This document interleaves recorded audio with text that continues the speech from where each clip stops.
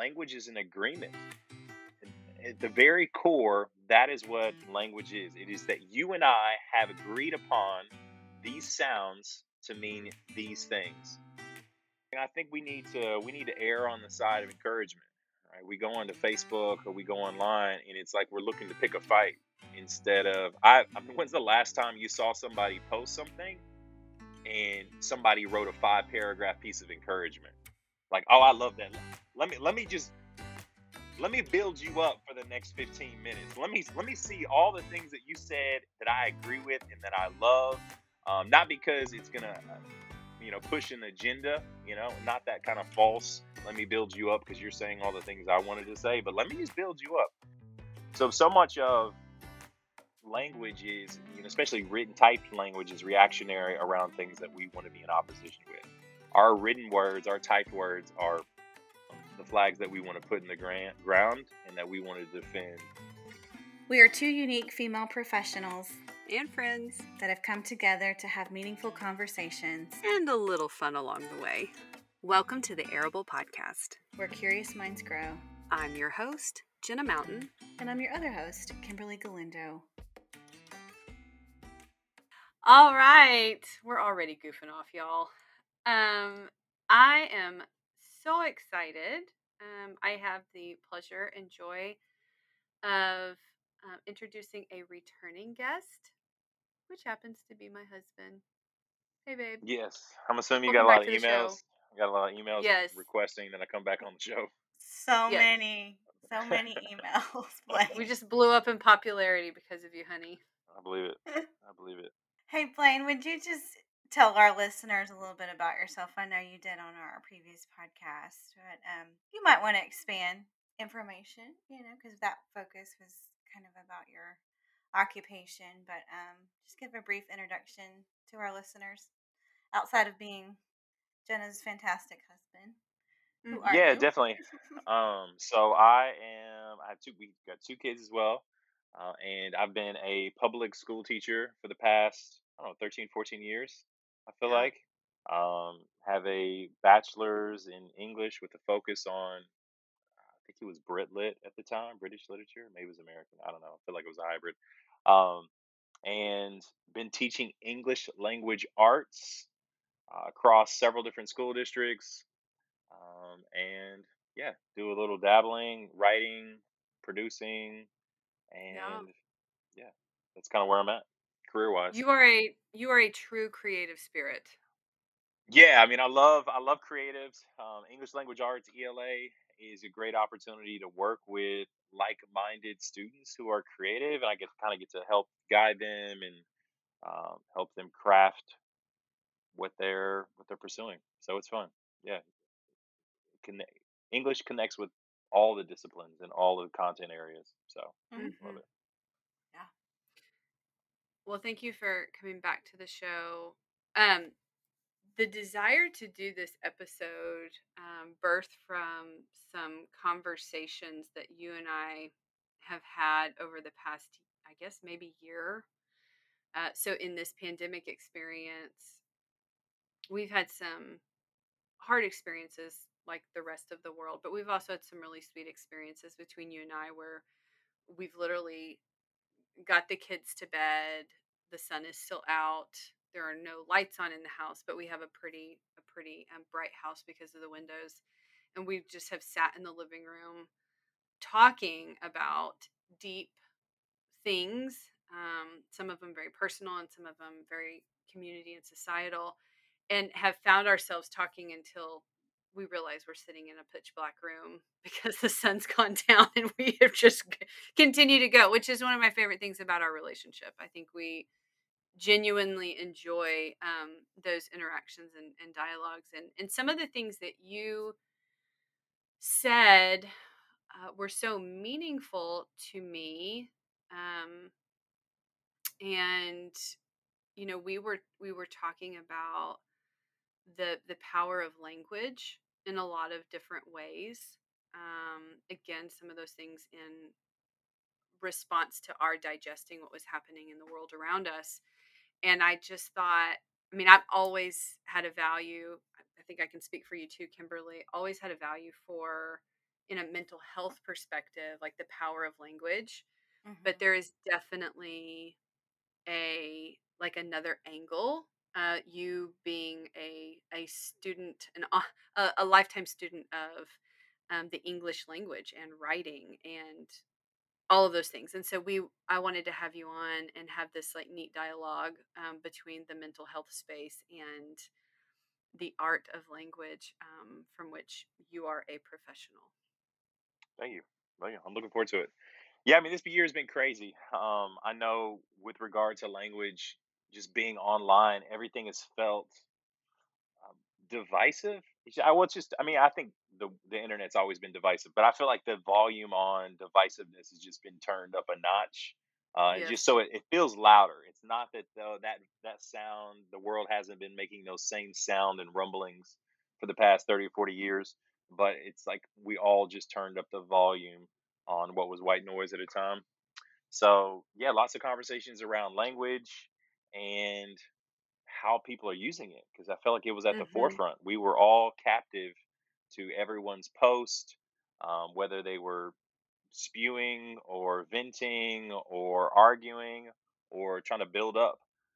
And so language was at the forefront for all of us because we weren't relying on um, oral language, right? We were relying heavily on what people were typing. And that was going through new medium. Like when you're writing something, it's just a different animal than when you're speaking it and you're having all of the nuances that kind of go along with those types of interactions. So everything was just turned up a notch, most definitely. Yeah.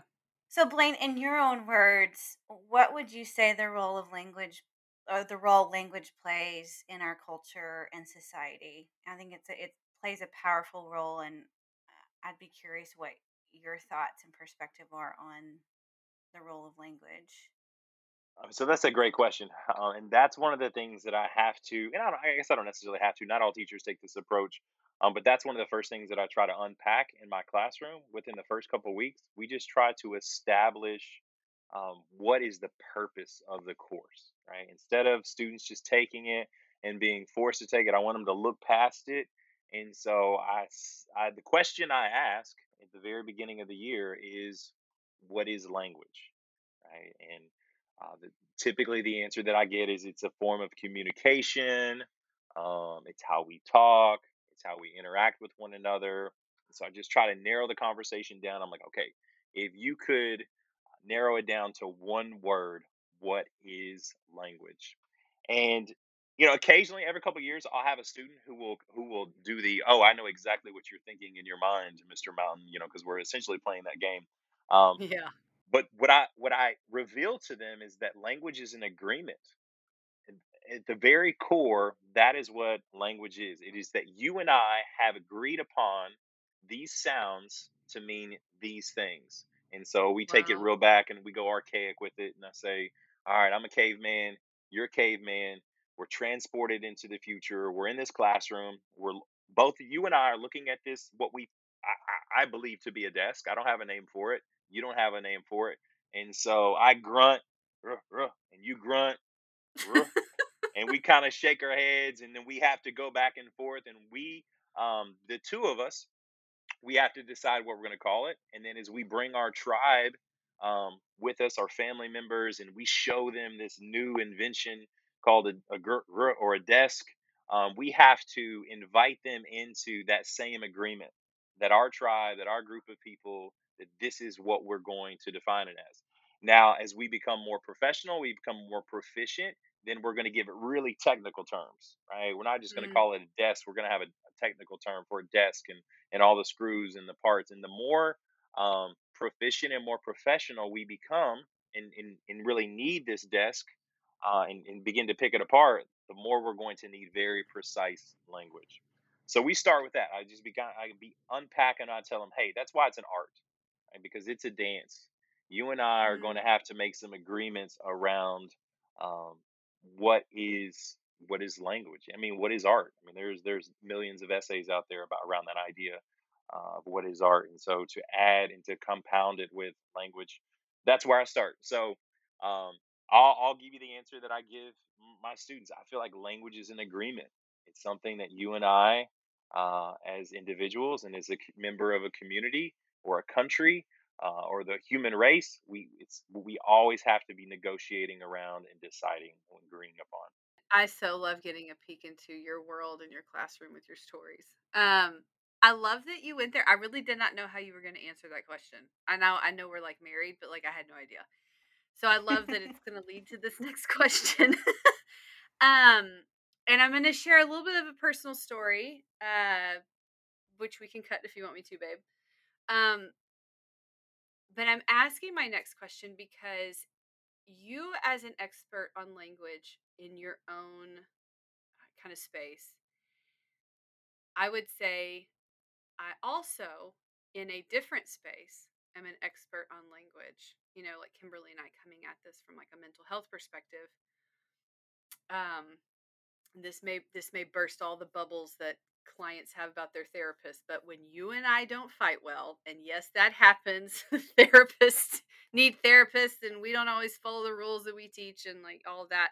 It's been interesting, and it's funny for me to look back on. It's never funny in the moment, but when you and I get a little spicy with each other, and we're not conflicting in a healthy manner, some of the things that you and I have like got stuck on with each other is that like we're talking to each other and we start to argue about who's using the word the right way. Yeah.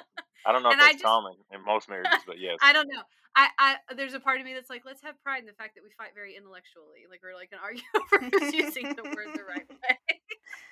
Um, but it also it's I can look back when we're in a good space and go, oh my gosh, that's so funny that that's how we misbehave with each other. But I do want to talk about how language, terms, and words, especially coming off the heels of that definition you've offered us, how they're defined, how they're used, and vary.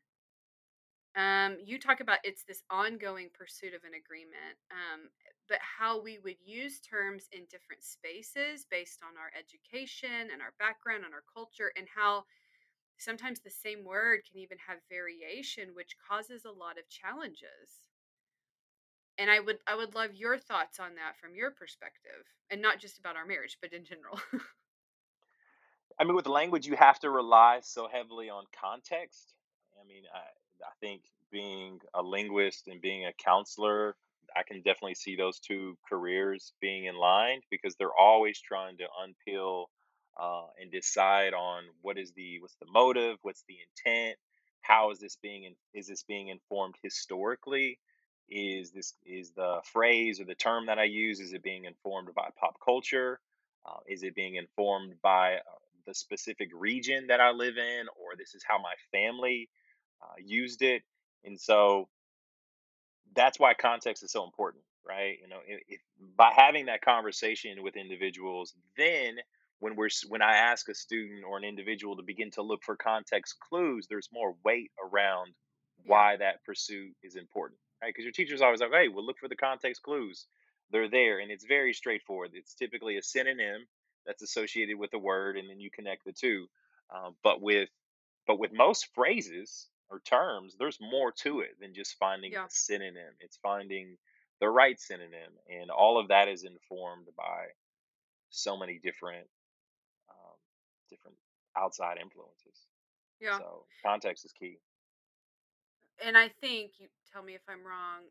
You're talking about like the practice of, or the branch of linguistics, which is semantics, where it's like concerned with the meaning of something, or the language that's being used. Am I correct? Yeah, I took a grad course. It was just like an applied linguistics course. It was a part of. They wanted now recently they made all teachers in the state of Texas get certified, ELL certified. So if you want to be an language arts teacher, you have to be certified in English language learners. I mean, so it was a course that was offered through SMU, and that's when I got a peek into more of what linguists do, and they're really interested in how a word is being used presently and then how it was used historically and the evolution of that word. Mm-hmm. Because I mean, a lot of times we want to go to the definition, but we're not looking at the etymology, what part of the world, when it was originated, how it evolved, and linguists are very much interested in all of those things. So it definitely helped inform how I teach language, and it gave Mhm. me a lot more empathy around where students were coming from, and just gave me a lot of grace with individuals as well, and just how important all of those factors are in those agreements. Well, I've been known in my office, and it actually birthed a long time ago when I was working with some clients, and one of them said, "Well, it's just semantics, right?" And we've all heard that phrase, and I was like, "But in this office, that matters. Like, I need Yeah, to know what you mean when you say that." And so I do think sometimes it can be exhausting to pursue the meaning that is being or attempted to be communicated, because we don't always share meaning when we use similar language. So yeah. Yeah, and I think I think about this year specifically, which is the kind of origin of this conversation, but where we think we might be on the same page and using it effectively, and we're utilizing the same semantics and we're not, and or where we know we're not, or we don't know we're not. So I'm curious what you would say, Blaine. What contributes to our ability to use language effectively? Like when people utilize it well, what creates that positive, productive reality? I feel like I've seen a lot of the unproductive, negative realities, especially over this last year, but just in human experience, whether that's in the mental health space or just in life in general. Um, but what makes it productive and positive as we use it effectively? I think, and I know people at home listening aren't probably going to like this answer, but it takes a lot of work, is what it takes. I had a phone call with a friend of mine, All the and therapists like that answer, by the way. We vote yes. I had a friend of mine. He was calling, and we were having. I can't even remember the word, but he was like, "People, they just need to start using the word how it's supposed to be used, right?" What And a novel idea. I was trying to convince him that it wasn't that easy. Word in particular that Mm, he was using has evolved, and it no longer means what it once meant, and we have to provide space for that. So I'll give an example in my own personal life. Since I work with young people and I'm having to communicate with them all the time, my jokes and my stories, they always land better when I'm using the language that a 17-year-old would use. Whether I'm using it facetiously, like on purpose, I'm trying to like build out a sarcasm, so I'll use a word wrong. But I really have to be, and I'm going to use the word right. I have to be tapped in. Young people like that word right now. mhm. That word Yeah. probably won't age well, Thank you for but educating me. I really got to be tapped in to how a word is being used so I can use it correctly or I can use it incorrectly on purpose, right? But I need to be Mhm. informed. Um, and the way I do that is I listen to music that young people are listening to, right? I don't always necessarily love rappers that are like real current and popular, but I'm listening to their phrasing so that when a student uses a word in my classroom, I'm not making assumptions. I'm not just assuming that they're saying something that has a negative connotation, that it very much may have a very positive connotation. So I really have to be in tune with my audience. And so I would say to an individual who's looking to maybe converse with somebody outside of their um, maybe a person who has a different background or upbringing, you want to be listening to the things they're listening to, maybe reading articles from places where they would Mm. gather that information. But you really want to think about the source, like what is influencing them, like how are they coming to that agreement that that word or that phrase means those things. And so you have to be reading um, lots of times you got to be reading things that you disagree with in hopes that you can figure out how they're defining The the same terms they're words that you're, using. and not that you're Yeah. right or they're wrong. It's just okay, cool. Well, I now that I know that when you mean that, when you say that word, um, that's why the whole Black Lives Matter or All Lives Matter turned into such a debacle, is because of this same type Mhm. of us not wanting to do the work and not recognizing that a phrase can have an idea behind it that's connected to an organization, and it also can not be connected to. organization with regard to like Black Lives Matter and things of that nature. And so people got so Yeah. hung up on the fact that it was one or the other, and that it can be both, and it just really depends on the context and who you're talking to in the moment. So yeah, you got, I mean, to be as, to use language well, you have to be reading and really listening from a lot of different mediums and outlets. And not just from your perspective either, is what I'm hearing. Yeah, not in hopes of learning, right? You're reading the thing in hope of learning how to add nuance to how you even use the word, with regard to your audience. And a lot of that's speculation, because you don't necessarily always know who what certain phrases are going to land or be trigger points for certain people. You're starting to touch on this, but I want to ask the question specifically. I mean, you've talked about assumptions. You've talked about, um, not taking the time to learn and actually like learn the other perspective, not because you have to adopt it, but because you just need to understand where people are coming from. So, what are some of the examples of language gone poorly? Uh, and like what are the big mishaps? And I want to make sure I ask the opposite question to see if we're capturing all of that, because I think it's you're directing us in the here's how it goes better if we do this. It's going to be more likely to go well. um and touching on where we start to mess up, what are the things that are poor practices when it comes to the use of language and get us in trouble, do you think? I think so. As I mean, I know all these examples are from an educator standpoint. I think one of the things that has gotten me in trouble in my career is not being empathetic around where somebody's coming from. So I'll have a student who may be struggling, or they're just not enjoying the class. Maybe they're not enjoying the content, and they'll push back. I've had to make a correction, because part of my job is correcting and helping giving feedback. And so a student will they take it very personally, the feedback, and they'll say, "Mr. Mountain, that's just how I talk, right? This is just very much this is how I talk." And when I was first teaching, I would just hear that as, "Oh, this student just doesn't want to be compliant, right? They just want to be non-compliant. They want to fight. They don't want to do the work. They're looking for an out." And Mm, what I've learned over time is that student, that is exactly how they felt, right? That really wasn't how they talk. And so it's not that didn't want to do what I wanted to do. It's just that want them to do. It's just that they felt like it was my opinion versus their opinion. And mm, so who are you to tell me that I'm right or that I'm wrong? And so I've over the past 10 years, instead of it being a fight, I have to sit with it and I have to agree with them. I say, yes, that is very much how you talk. And when I was in college, I took a Spanish class, and I had to retake that Spanish class a couple times because I struggled with Spanish. And there were full probably disclosure.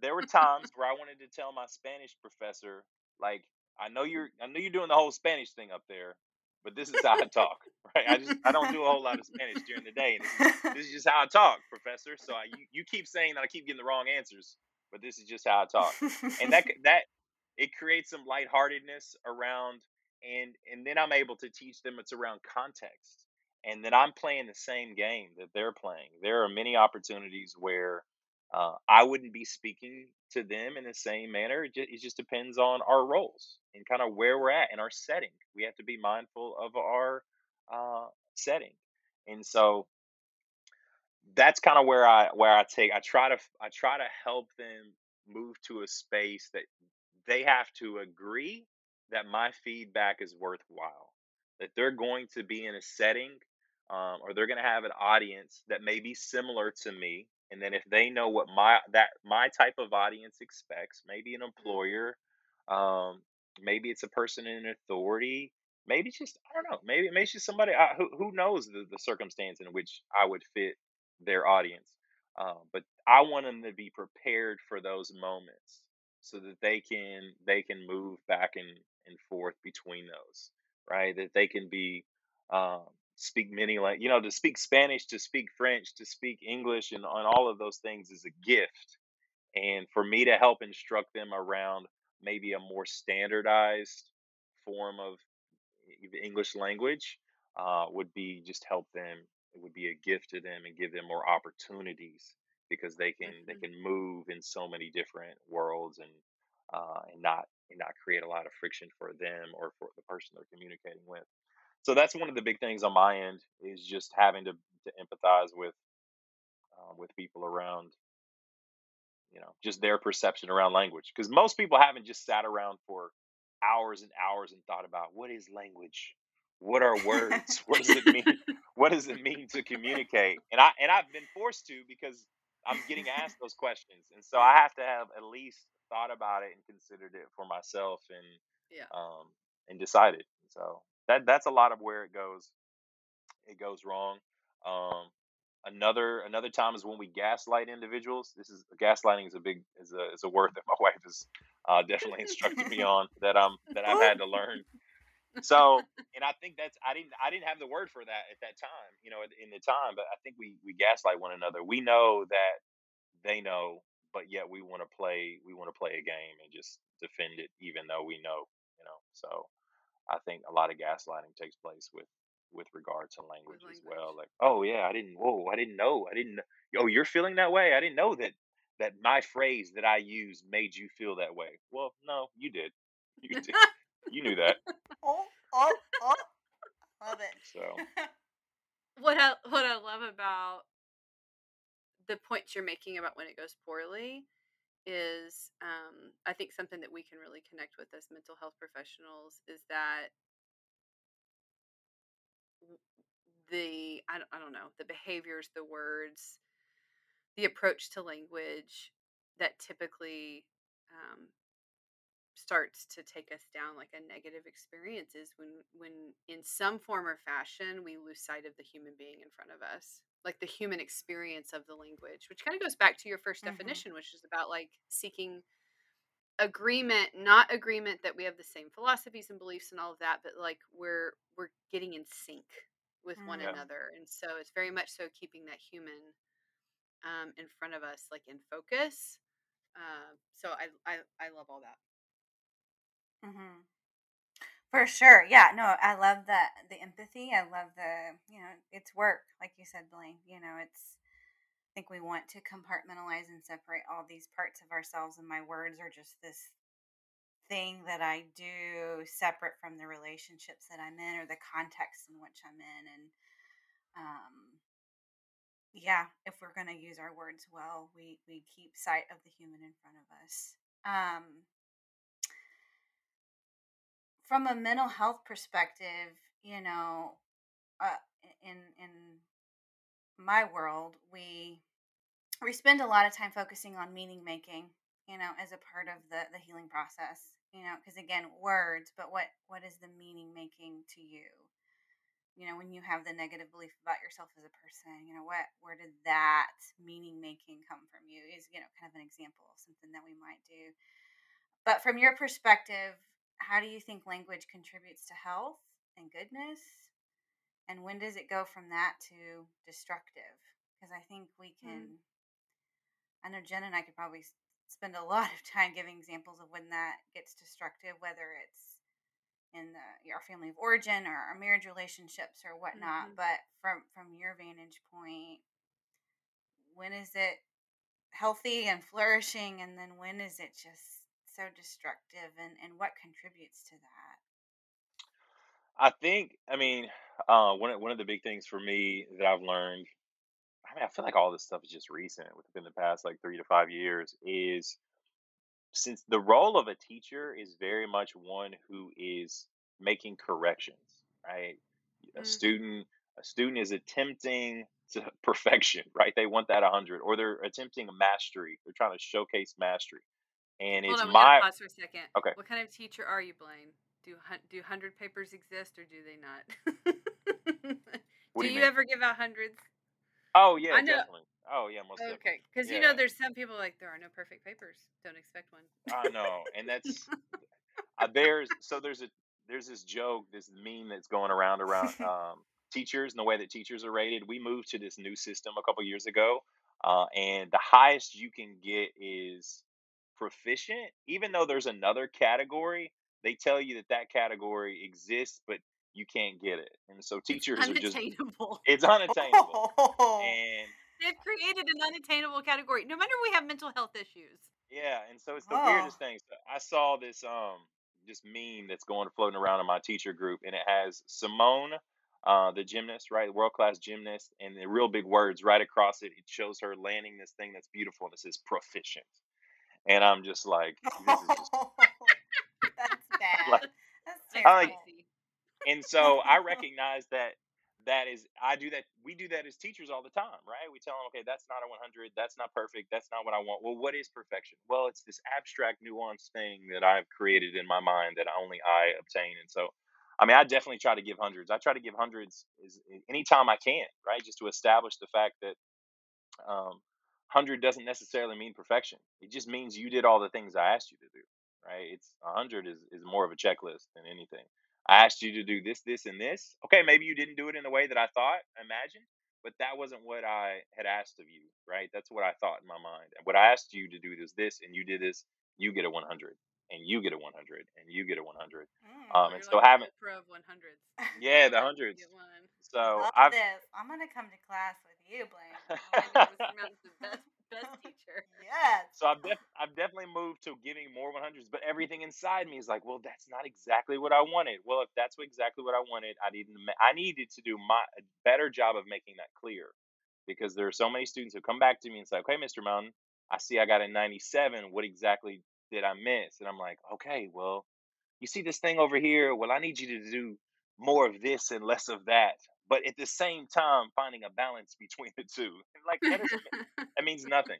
Um, so I've identified that that's my role. So what I've shifted to is I just try to do a lot more encouragement, right? I know that I'm going in order to earn the role of giving feedback and maybe even giving difficult constructive criticism at time. I need to be encouraging anytime I can around things that are maybe a little less class related, just like a lot of building up. We do a question of the day, and I learned this from one of my mentor teachers, and she said the question of the day achieves two things.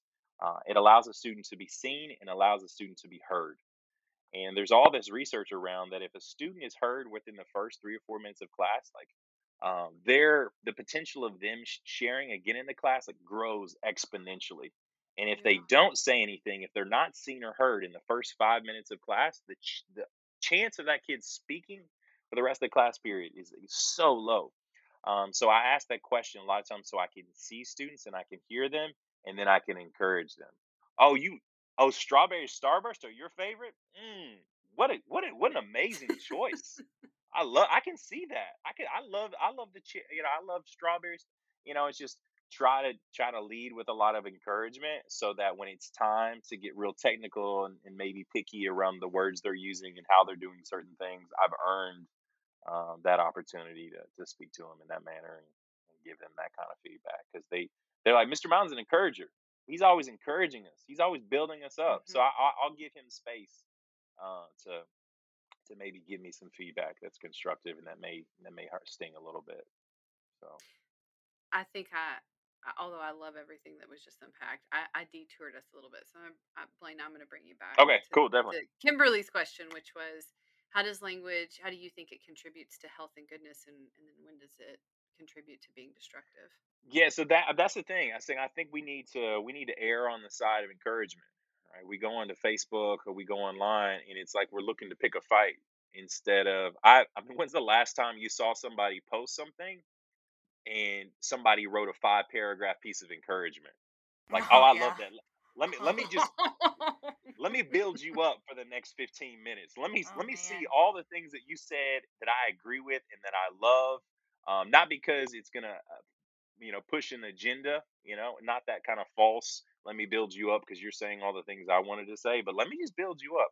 So much of language is, especially written typed language, is reactionary around things that we want to be in Oof. opposition with.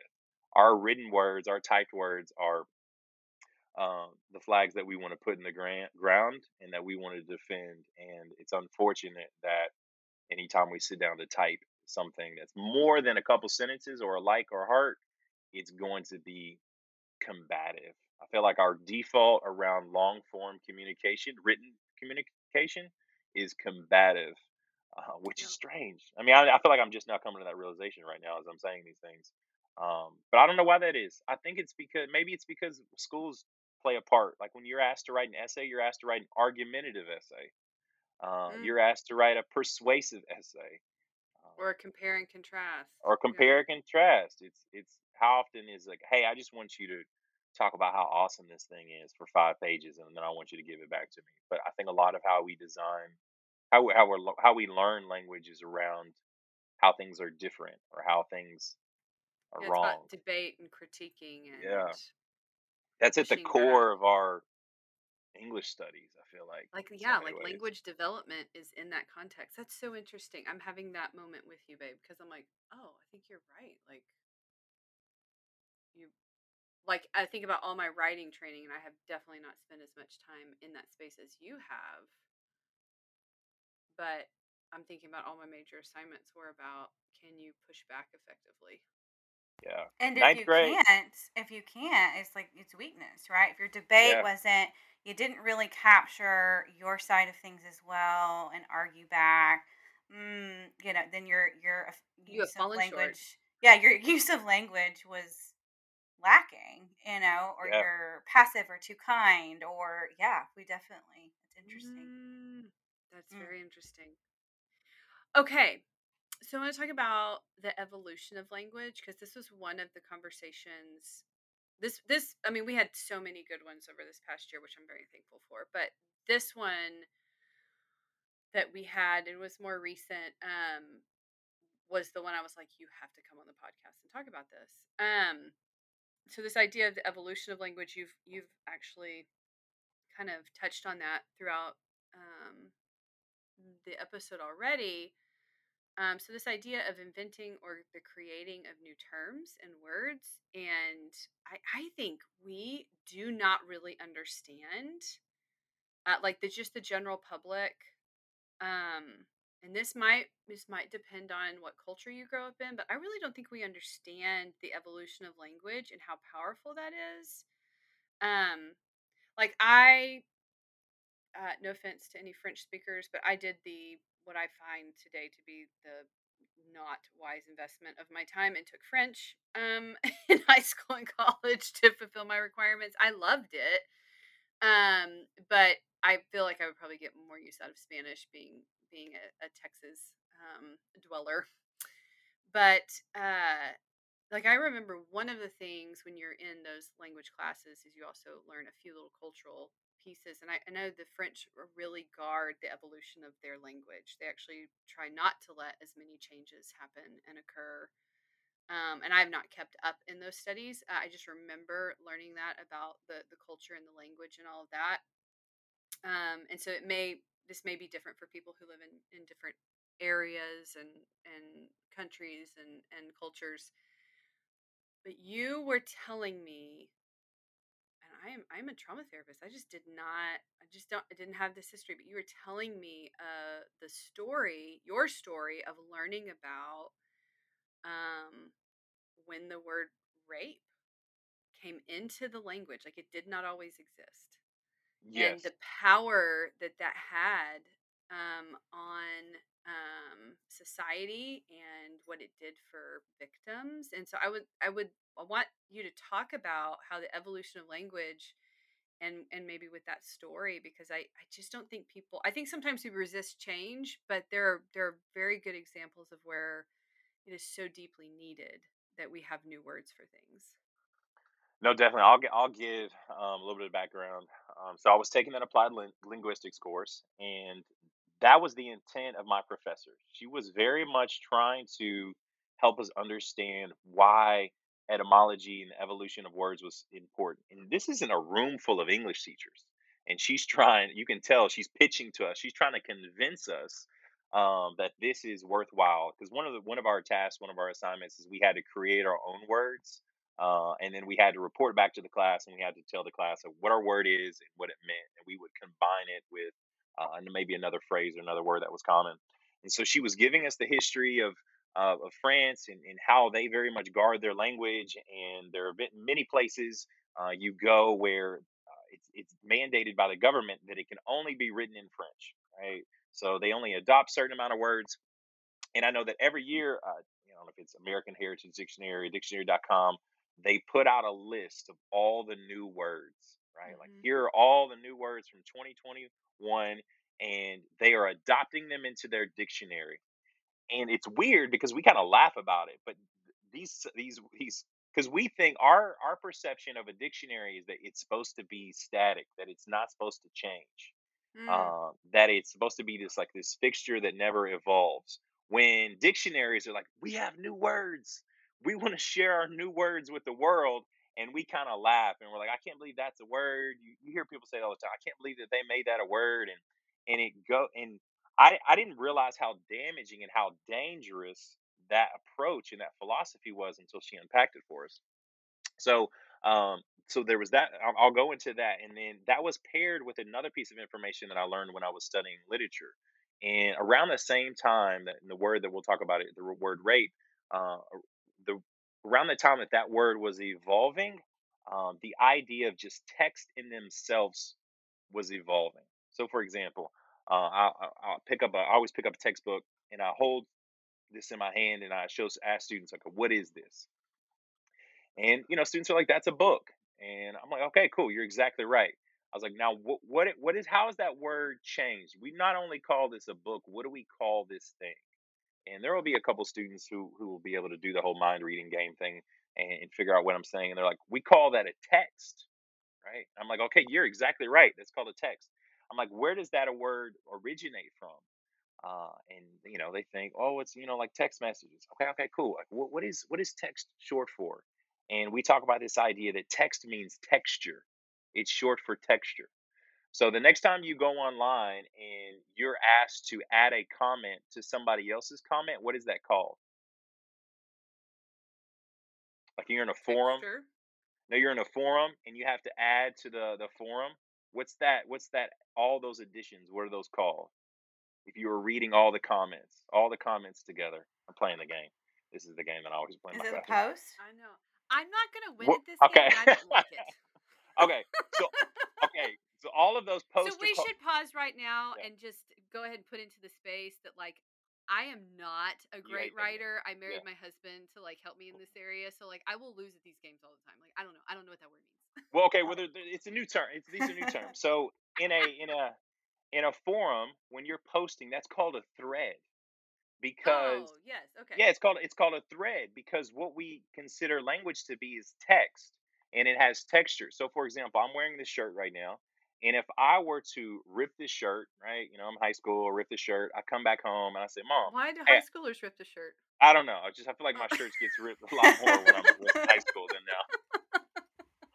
I could come home and I'd say, "Mom, my shirt got ripped," and she would take the string because it was made of texture, and she would be able to weave in, she would be able to thread Uh, in a new layer.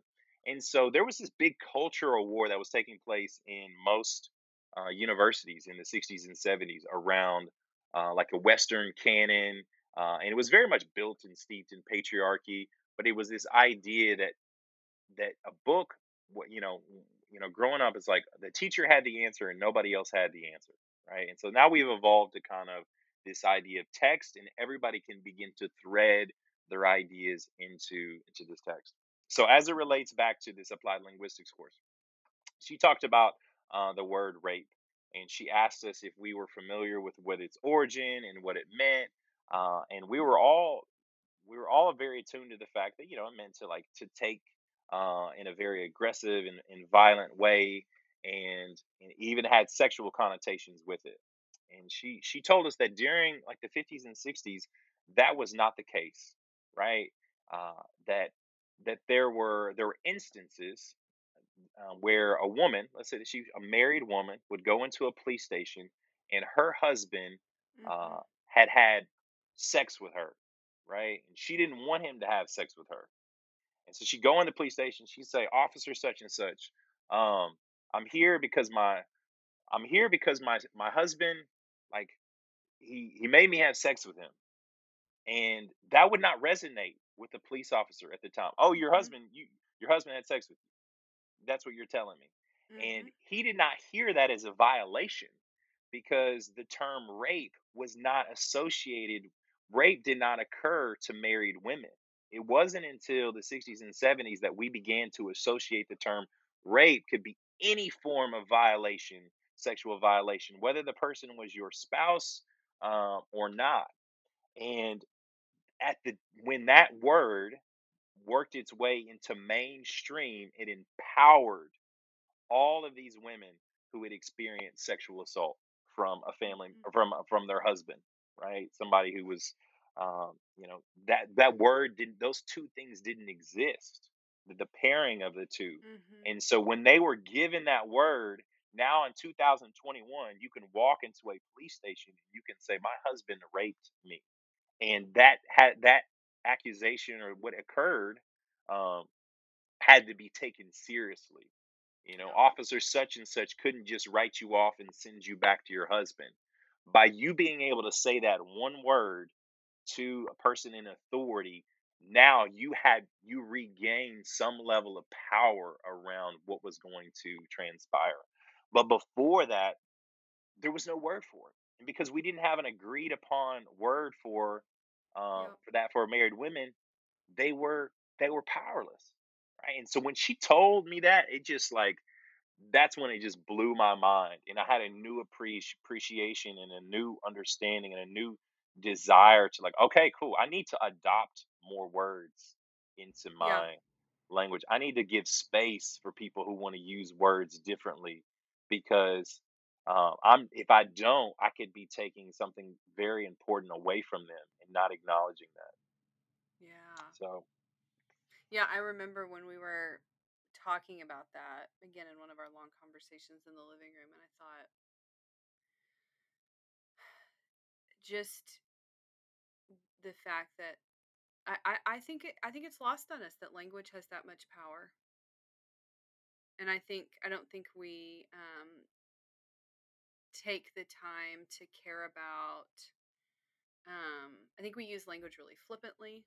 I don't think we take the time to invest in understanding the evolution of language and where it grows and how that is good. Um, and so I think a good portion of people are just like unaware and don't care. And I would like to invite people to be more intentional with that. But then I do also think there are those who are actively pushing against Mm. that type of growth and intentionality and care, and that's scary to me, and I just remember that struck me in a new way as you were telling me that story.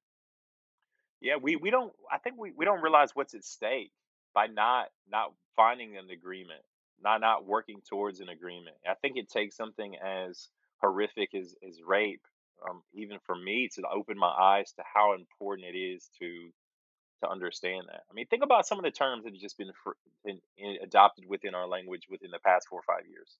I Mhm. would have never used the word triggering when I was in high school, but Mhm. now my students can come to me, and I know we laugh at, some people laugh at this, this generation is so soft, but a student can come to me and they can say, Mr. Mountain, now that this is triggering for me, and I can understand You now know what that that that means. I can know what that means. Oh, this incident is connected to an incident that they've experienced before that may have been traumatizing or affecting.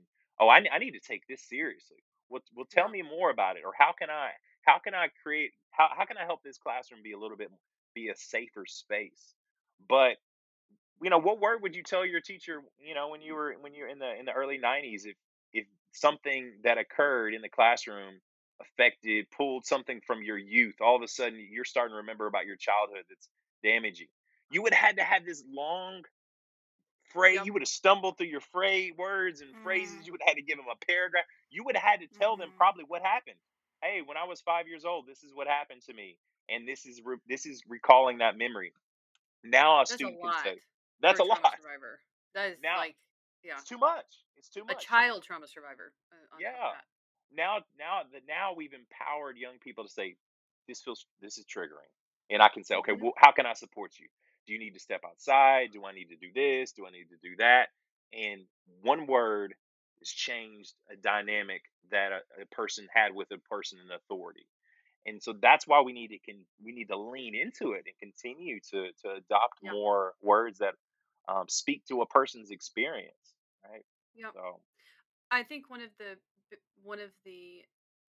at least for me, the newer words over the past, it's been more than just this year, because you and I started this journey together, I don't know, 2.5 years ago.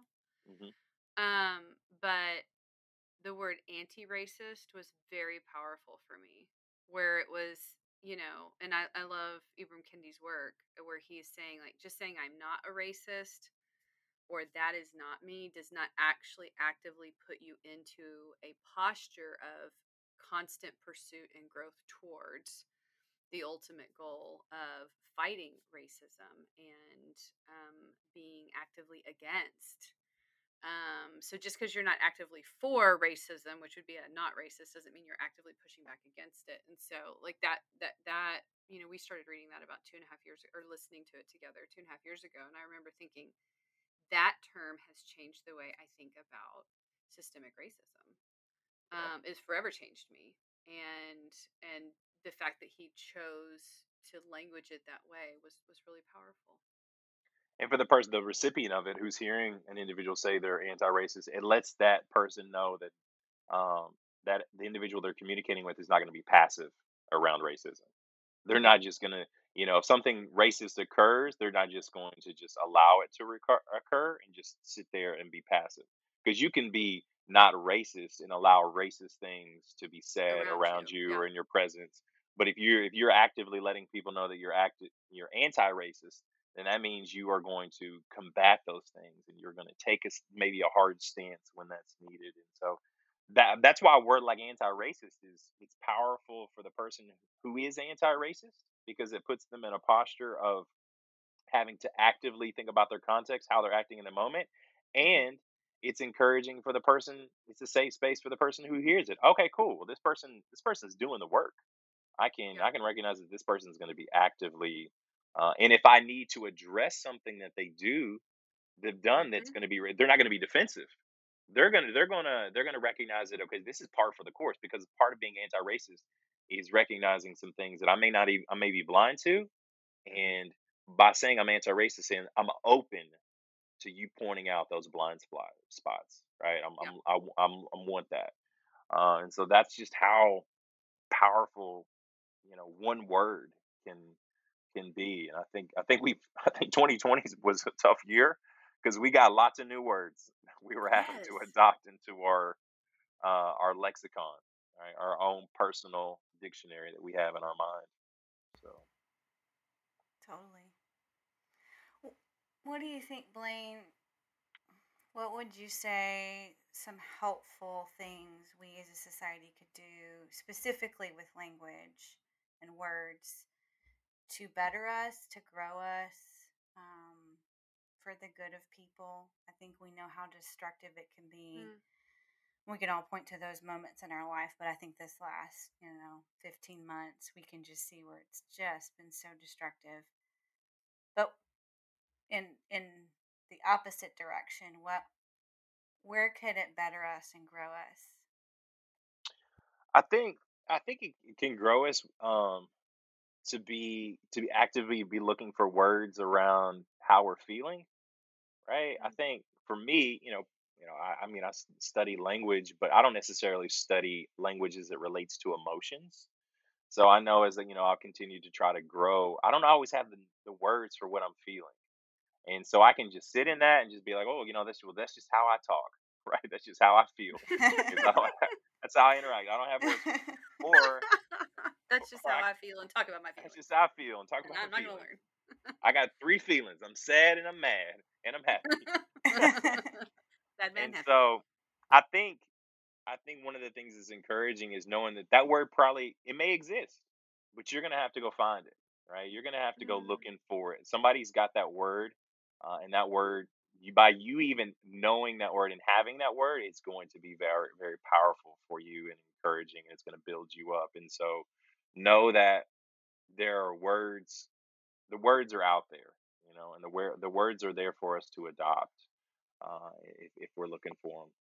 One of the things that I always ask, I see how many native speakers I have in the classroom, and we find out how many different languages, and we begin to talk about taste, the way that things taste, and how some cultures and countries have words for certain flavors. Like if something is warm and spicy, it's different than if something is cold and spicy in Mm. some languages. We have a very truncated version of it. Like we have to use a phrase, and I'll have a student give a bunch of examples. They'll list three or four, and I try to get the class to see like how powerful is that there's a word for that, right? Mm-hmm. Like how helpful would it be Mm, if we all knew that word? And mhm. so this idea, if we're continue to look for words. There was a politician recently, and this idea of woke. They're trying to frame this idea of wokeness as a negative connotation because that'll happen. People will try to Mm-hmm. take words that have this newfound connotation, or they'll try to twist it instead of recognizing that this word means that, and it means it for this group of people for certain reasons because it is empowering, and we don't want to rob people of their words, because when we rob them of their words, we never know what is truly at stake around Yeah, those we don't know words what and we're taking from phrases. them. Yeah. So I would just encourage people to just, as I'm looking for more emotional words to be able to describe the way I feel, I'm sure there's people who, need to go on that same journey with regard to, I don't know, whether it's racism or um, their views on capitalism or colonialism or um, whatever your view is that you may be railing against and pushing back on. I would encourage people to really investigate those words because it can be very eye opening for them. So, yeah, I think we need more words in our life. Definitely. It's I good. totally agree. There's two things that come up for me as you're talking. I think about, and we've mentioned this on the podcast before, Kimberly, but like Kurt Thompson's work when he talks about, to your point, Blaine, like there's a word out there to describe your experience. He talks about how if we can put, I'm going to mess this up because he is so eloquent, but if you can put like, give some language and some hooks in the left brain for the right brain experience to grab onto, like that is a really important part of the human and healing process. Um, and that word is probably out there. And as you tell the story about being, like the word woke, and someone trying to push back on the use of that word, I think about a person, a single person, a group of people, like for an experience to be so strong that there is not yet a word to capture it, that you would need a new word. That's got to be really profound.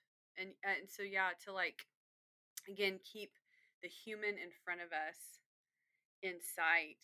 I may not know what these words mean or represent on a human experience level when I first encounter them, but to be patient and to be able to sit well with that, and to be curious, a word that we like a whole lot on Arable. So, oh man, that was good. That was really good. Awesome. Yeah, there's lots of good words out there, and they keep adding. They keep adding to the dictionary, which is an awesome and powerful and thing that we should celebrate alongside all these dictionary companies that are trying to sell dictionaries. Is that Yeah. we get new words every year. We get new words. Well, babe, same two questions we always end the show with. You've been asked them once before, but we're going to ask you again. What would you like the audience to take away from our conversation, and what do you want to leave them with?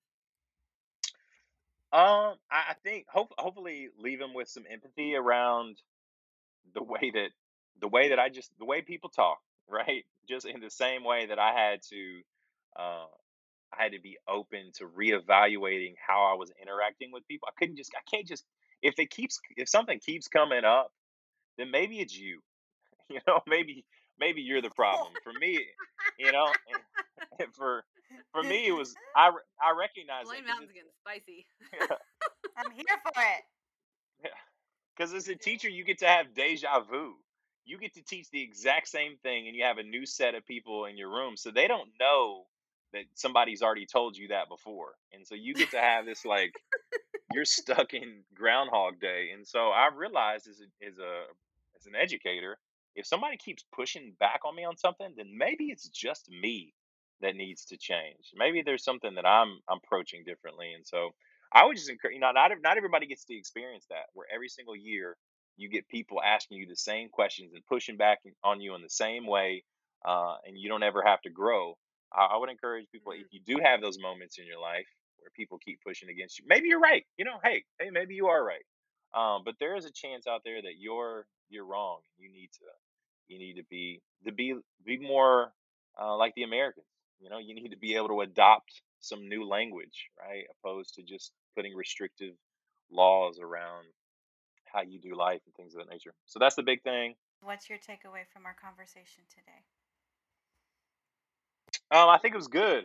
I mean, I was excited to be able to talk to counselors about it because, I mean, my wife's always teaching me new ways that words are being used and how they're used, and I have to be open to that. And so, uh, I think the takeaway of we all have nuanced professions in which we use Mhm. language, and all of those are really valid, right? The way that a surgeon talks, I want a surgeon to talk about my body in a way that a surgeon talks about. I don't want him to call my elbow, right?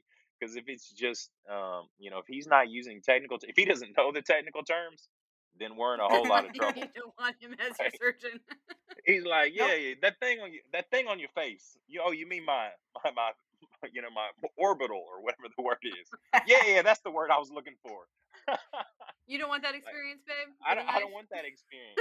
So I think, especially there, yeah, it's great to be able to talk to professionals who have an even more nuanced understanding of words as it relates to certain things, and it's always great to be able to learn from those people and experience that. So that's the big takeaway.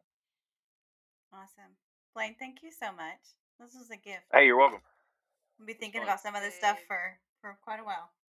Yeah, we didn't even get to talk about logical fallacies. I had this whole thing where I was going to Oh, talk about Well, we're logical gonna bring you fallacies, back for but that. we'll talk logical about We're logical fallacies. just We gonna fallacies. have to have do like it. a This we're is gonna an have a intro regular course. visit. Yeah, Yeah, we're gonna have regular visits by my husband, Blaine Mountain. We'll do a whole episode on logical fallacies. I cannot wait. It'll be great. cool, awesome. Love you, babe. All right, love you too.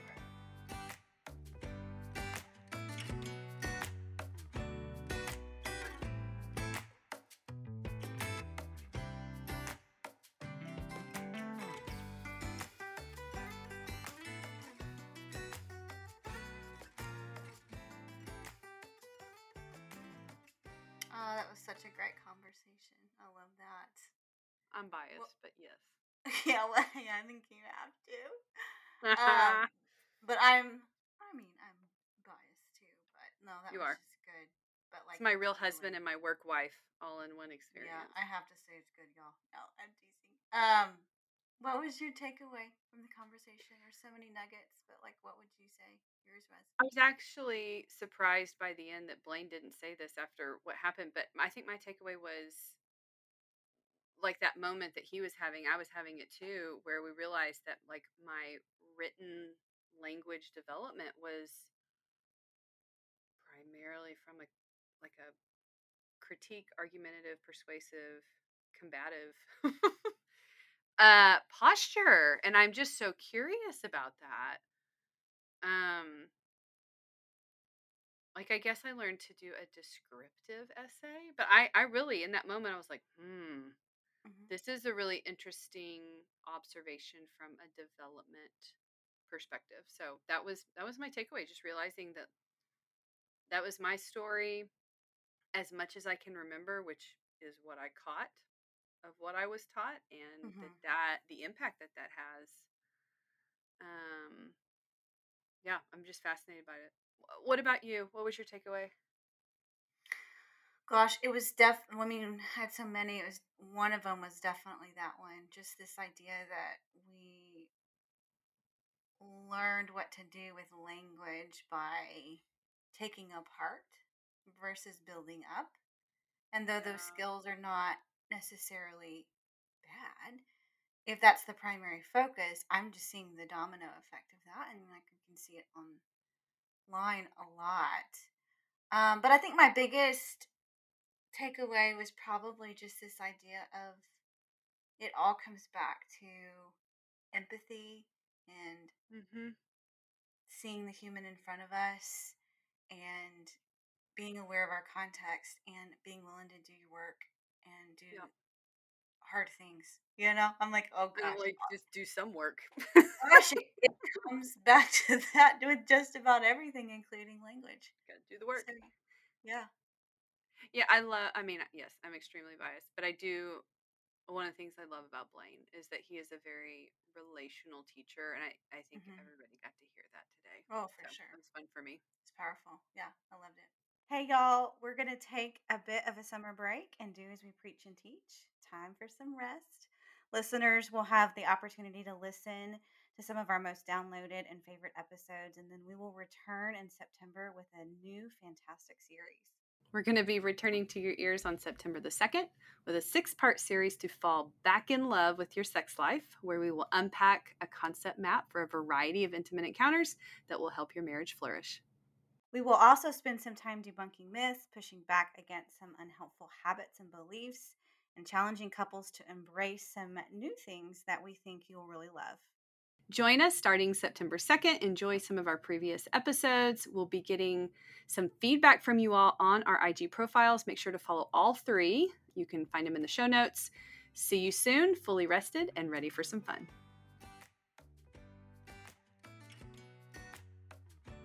Thank you for joining us. Arable Podcast is hosted by Jenna Mountain and Kimberly Galindo.